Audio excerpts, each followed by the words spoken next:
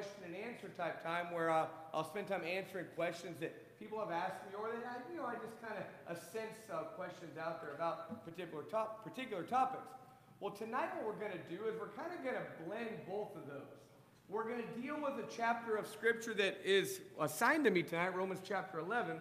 But in doing so, we're also going to deal with a question that seems to come up over and over again. It's not necessarily a question that, I would say necessarily affects the church here, that it's a challenge that we have. But in the religious world as a whole, there's certain doctrines that kind of get popular at some time and other times kind of fade away. Sometimes you'll see them in the news and other times you don't. One of those questions that's out there a lot of times has to do with the nation of Israel. There's always, it seems like you'll have a kind of a lull of about a few months or maybe a year, and then it's back in the news again. How should we view Israel? And a lot of times there's great uproar, even in our own country, about how should we maybe protect Israel, help them be their own state, not let them be their own state, who should we support, and all those kinds of things that have to go with what's going on over there in the Middle East. And then you'll also hear a lot of religious leaders stand up and talk about how we as the church need to stand with Israel, and how Israel was promised that land by God, and God ordained Israel as a state. And there's all sorts of various facets of that doctrine about Israel. And now, if you never heard that before, you might think, well, I don't know what that's all about. I've never heard that. That's fine. I'm glad you haven't been faced that. But in many religious circles, it is a very big deal. Not just in Jewish religious circles, but in Christian ones too. There's a lot of doctrine surrounding that nation right there. And where they get this controversy, a lot of it comes from a passage here in Romans chapter 11. Specifically, Romans chapter 11, verse 26, which says this: "And so all Israel will be saved. As it is written, the deliverer will come from Zion. He will remove ungodliness from Jacob. This is my covenant with them." Now, various doctrines arise from this. Some hold to a position that says that one day in the end, everybody who is an Israelite or stands with Israel is going to be saved. So then those of us that aren't Israelites are like, well, we better make sure we stand with Israel, right? Because you want to be saved. Others will say that this verse is promoting a doctrine that says that one day the Messiah is going to come back to Israel or out of Israel, and their rule in Zion, and is going to punish those that do not follow him. And all focused around Israel. So what you see happen, especially in evangelical Christianity in America, an overemphasis on Israel, where the Bible kind of drifts away from that kind of in the New Testament once we see Jesus coming and dying on the cross. So what I want us to do tonight is I want us to walk through Romans chapter 11. And this is going to be more of kind of a lecture than maybe a sermon with a point that we can drive home. But I want you to understand this passage right here, because you're going to have people that have strange views about this passage, maybe be pushing a doctrine or even forcing the church into political arenas that they don't need to be because of a misunderstanding of this passage. So let's talk about then the book of Romans for a quick second. Romans, as you're familiar with, is a book about uniting the Jews and Gentiles. Both Jew and Gentile are now supposed to become Christians, and in the Roman church you have Jewish and Gentile Christians, and they're not getting along. So Paul writes this letter to try to unify them. He unifies them on the basis of justification by faith. They're not saved by their own various works or law-keeping specifically. They're saved by placing their faith in Jesus Christ and coming to him. They're all equally lost before Jesus. Romans 3, verse 23, all have sinned and fallen short of the glory of God. They're all equally deserving of death. Romans chapter 6, verse 10, and they all came to Jesus and were born again the same way, right? That's what happens. So then the book toward chapter 8 and 9 starts being very critical of the Israelites, because the Israelites, many of them rejected Jesus and were not following him. So what Paul does is he ends in chapter 10, verse 21, and please open your Bibles and follow on, because we're going to be going verse by verse here. But Romans 10 and verse 21, it says, "But as for Israel," he says, "all the day long I have stretched out my hand to a disobedient and obstinate people." So he's trying to save you, Israel, for a long time. I sent prophets to you. I sent the Messiah to you. I've even now sent apostles to you, and many times you're still rejecting the message. He goes, I'm reaching out to you. I want you to be saved. Now, the Jewish Christians who did choose to follow Jesus are kind of taking this kind of hard. They're like, well, we're trying. No, they're still binding the old law. They're still trying to be justified by works. So God kind of has to comfort them a little bit and pat them on the head and say, no, I still am thinking and care about you. Notice chapter 11, verse 1, he answers their question. He says, I say then, God has not rejected his people, has he? May it never be. The Jews are saying, well, you rejected us. You don't like us now. You like the Gentiles more than you like us. And God says, no, that's not what it is. I've never rejected you. I love you. And Paul even says, I too am an Israelite, a descendant of Abraham, of the tribe of Benjamin. And then he goes on and talks about how God wants Israel to be saved.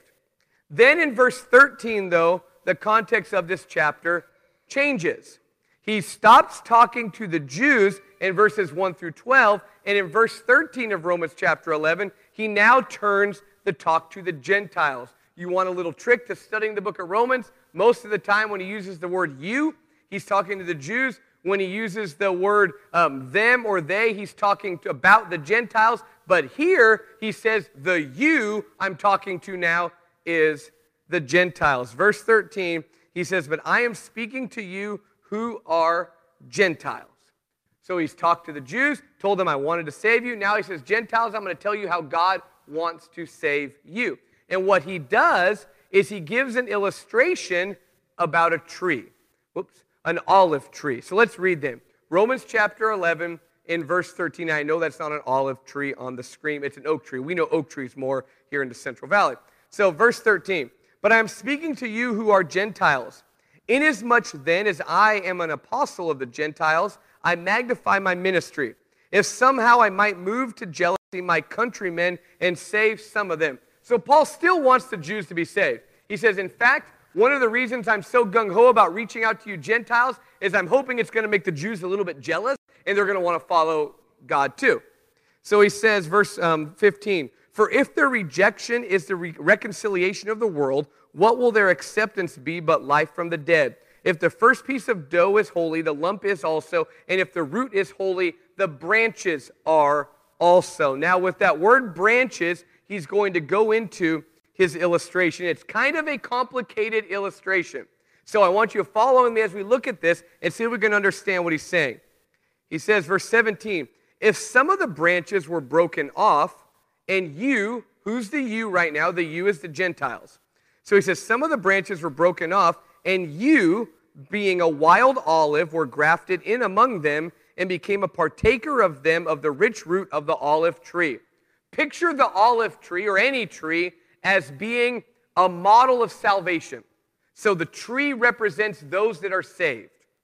You had some people that at one time were saved, but they were broken off. That would be the Israelites who didn't follow Jesus. At one time they were saved. They were children of Abraham. They were part of God's family. They were part of that tree of salvation. But many of them rejected Jesus. When they rejected Jesus, they no longer were God's people. They were broken off. They weren't part of the tree anymore. We would be the same way. You're a Christian. You're part of the tree. You stop following Jesus. You're broken off. Okay, that kind of idea. So the Israelites were part of the tree. They didn't accept Jesus. They were broken off. But the Gentiles, on the other hand, they weren't part of that tree to begin with.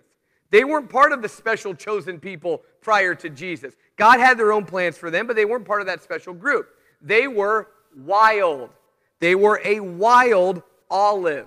They weren't part of that special tree, but what happened was, according to verse 17, they were grafted in. Now, I don't know if you've ever spent time grafting trees before. In fact, if you go up to Fresno to the underground gardens, the Mr. Forestier who made that, he was big into grafting trees, and they still have some of his original trees there. But what they do is they make slits in branches. They cut branches a certain way. They wedge them in there. They put different stuff on them. They wrap them up. And what can happen is you can have two different types of olives growing on the same tree. You can now buy these at Home Depot. You can buy a fruit cocktail tree, where they've grafted in all these different fruits into the same tree. Naturally, they don't grow that way, but because of grafting, you can have a tree that grows nectarines, peaches, and plums all on the same tree.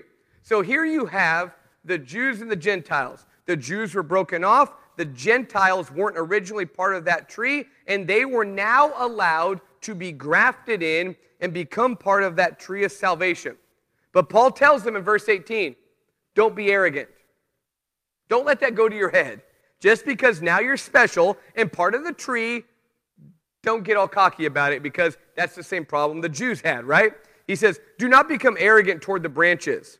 See, what might happen is a Gentile might become a Christian, and then they're going to become overly critical of the Jewish Christians, say, well, you guys were rejecting Jesus for a long time. How come you didn't know he was the Messiah? God sent prophets to you, and you rejected him. You crucified him. We never did that. He says, don't become arrogant. Remember, it is not you who supports the root, but the root supports you. The root's been there a long time. They got a lot of history with God. The Jews are not the bad guy. Just because at one time they rejected Jesus and all that kind of stuff, there's a foundation there that God has built upon. And even in the church, it's kind of like that too. Sometimes a newer convert might become arrogant toward the older converts and vice versa. Say, look, there's a foundation there and so on, and we're all working together. He says, verse 19, you will say, you being the Gentiles right now, branches were broken off so that I might be grafted in. Kind of true, but don't let it go to your head. He says, quite right, they were broken off for their unbelief. So yes, there were branches broken off, and when they were broken off, it also gave you opportunity to be saved. But, he says, don't be conceited, but fearful. Because if the Jews were broken off because of their unbelief, is it possible for Gentiles to be broken off too? Yeah. It's not once grafted in, always grafted in. You can be grafted in and still pruned, right? It can be gone. So just because now you're saved and others were broken off, don't become arrogant. All of us could break off of the tree. Tree represents salvation. Branches that were broken off aren't saved. Branches that are grafted in are saved. Verse 21, for if God did not spare the natural branches, he will not spare you either. If God's willing to punish the Jews who were originally part of that tree, don't think that you Gentiles are any more special, that God won't punish you if you don't follow God. I know this is kind of an abstract illustration. Paul sometimes uses illustrations. They're a little bit difficult to follow. Even Peter said that about Paul's writings. He said some of them are difficult to understand. Verse 22 of Romans 11, let's keep going. He says, behold then the kindness and severity of God. You see it both in this tree. The kindness and the fact that you can be saved, the severity and the fact that you could be lost. He says, for those who fell, severity, but you, God's kindness, if you continue in his kindness, otherwise you will be cut off. And they also, if they do not continue in their unbelief, will be grafted in, for God is able to graft them in, notice, again. So if a Jewish person didn't follow Jesus, they were cut off of the tree. That one time they were part of the tree of salvation. Jesus came. Now all people need to follow Jesus. If the Jews didn't follow Jesus, they were broken off of that tree. So now you have wild olive branches that needed to be grafted in, the Gentiles to be saved, and now you have broken off branches. What's going to happen to them? They too need to believe in Jesus. And if they believe in Jesus, they have to be grafted back into the tree. Once you break the branch off the tree, it doesn't just magically reappear, right? It has to be grafted. You have to repair it. It's not the same anymore. If the branch was broken off, it joins the tree the same way as the Gentiles do. And think about this. All people, for all time now, Jew, Gentile, white, black, rich, poor, all come to Jesus the same way. Belief, repentance, baptism, you become grafted into that tree of salvation. All the same way. So verse 23, it says, God will be able to graft them in again. Just because they were cut off of the tree doesn't mean they're always lost forever. You can come back and be saved. Verse 24, for if you were cut off from what is by nature a wild olive tree and were grafted contrary to nature into a cultivated olive tree, how much more will these who are the natural branches be grafted into their own olive tree. The Gentiles might be saying there's no hope for the Jews, and God is saying, yes, there is, through the Apostle Paul. He says they can be grafted in too. There's hope for you Gentiles, and there's also hope for the Jews. Then verse 25, he says, for I do not want you, brethren, to be uninformed of this mystery, so that you will not be wise in your own estimation. See, the Gentiles, and previously in this book, the Jews were being very arrogant because they were the ones that had the prophecies. They were the ones that had the law. And Paul has spent a lot of time telling them how you're not special anymore. You're sinners and you need Jesus. Maybe now the Gentiles are getting an inflated ego, and Paul is now saying, no, you don't be wise in your own estimation. You don't become arrogant. That a partial hardening has happened to Israel until the fullness of the Gentiles has come in. God allowed all this to happen to give Gentiles an opportunity to be saved. Then in verse 26, that controversial statement is made. And so, all Israel will be saved. Now you're thinking, well, hold on here. You've told me throughout this section that some Israelites are broken off. They're not branches anymore of the tree. And you've told me that some are broken off and they have to be grafted back in. Well, some aren't grafted back in. So how can all Israel mean all Israel? I think the answer to that is in that word right there at the beginning of that verse, that phrase, and so. If you're reading from a New American Standard or a New King James Version, it says, and so all Israel will be saved. If you're reading from the English Standard Version, though, or the NIV, it translates it a different way. It's the Greek word hutos, and it better translated this way. And in this way, all Israel will be saved. In what way? What is he talking about? In the same way that the Gentiles were saved. How were the Gentiles saved? By being grafted into the tree. All Israel will be saved too if they are grafted into the tree of salvation. In the same, see, the Jews aren't special anymore. They don't get a special path towards salvation. They come to salvation the same way as the Gentiles do, as a broken branch in need of grafting. And that's us too.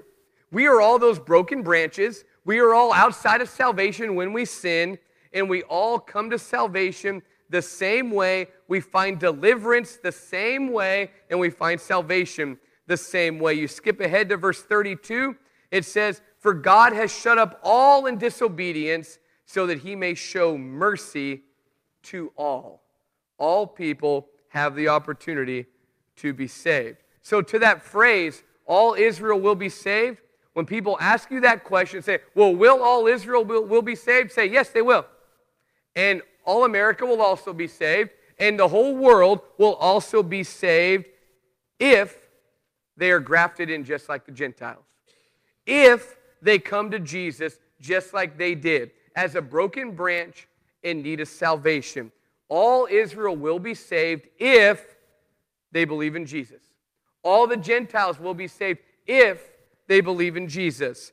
All people in the world will be saved if they follow Jesus. And when they do, picture that tree with places for every person. Every person out there is a branch, and that branch can be grafted into the tree of salvation, connect to a root that goes all the way back to Abraham.